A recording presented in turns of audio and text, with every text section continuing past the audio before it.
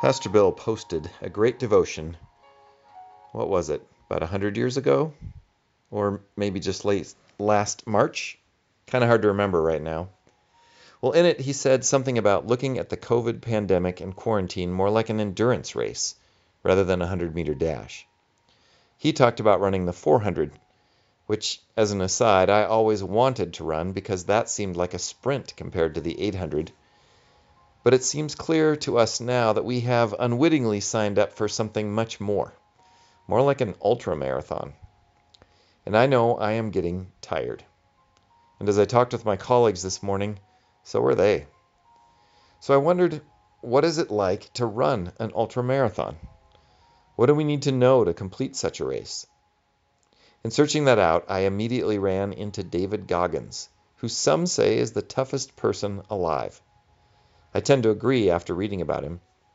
He is the only person to have completed Navy SEAL training, U.S. Army Ranger School, and Air Force Tactical Air Controller training.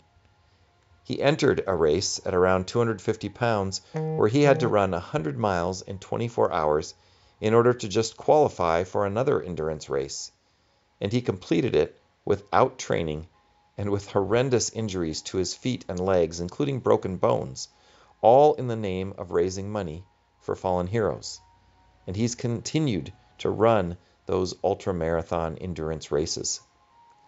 He holds various world records for physical feats, and to top it off, found out several years ago that he has a congenital heart condition that has him operating at 75% of his normal. But the best part is, he hates running. Yet he continues to do it to raise money and awareness for Special Operations Warrior Foundation. And exactly because it is hard and he hates it. In fact, one of his 10 motivational keys is to do things you hate every day. Did I mention he says he is extremely happy? I wonder why. Well, in his own words, suffering is the truest test of life. In fact, he says he isn't just training for races, he is training for life, so that anything that might come his way, death of a loved one, difficult illness or diagnosis, and perhaps now he would include a pandemic, plus things that have happened in his past, like being made fun of or called the N-word, that he will be ready, or he will be able to process it, because overcoming has become his way of life. As I was reading about this part of his life and his philosophy, I heard also the echo of Paul writing to the church in Rome. In Romans chapter 5, Paul says, "Suffering produces endurance, and endurance produces character, and character produces hope. And hope does not disappoint us, because God's love has been poured into our hearts through the Holy Spirit that has been given us." Less than 6 degrees of separation between suffering and God's love. There's some comfort in that for this tired soul.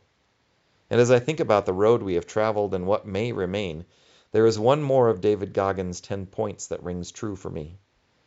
He says that we usually think we are at our limit when we have given about 40%.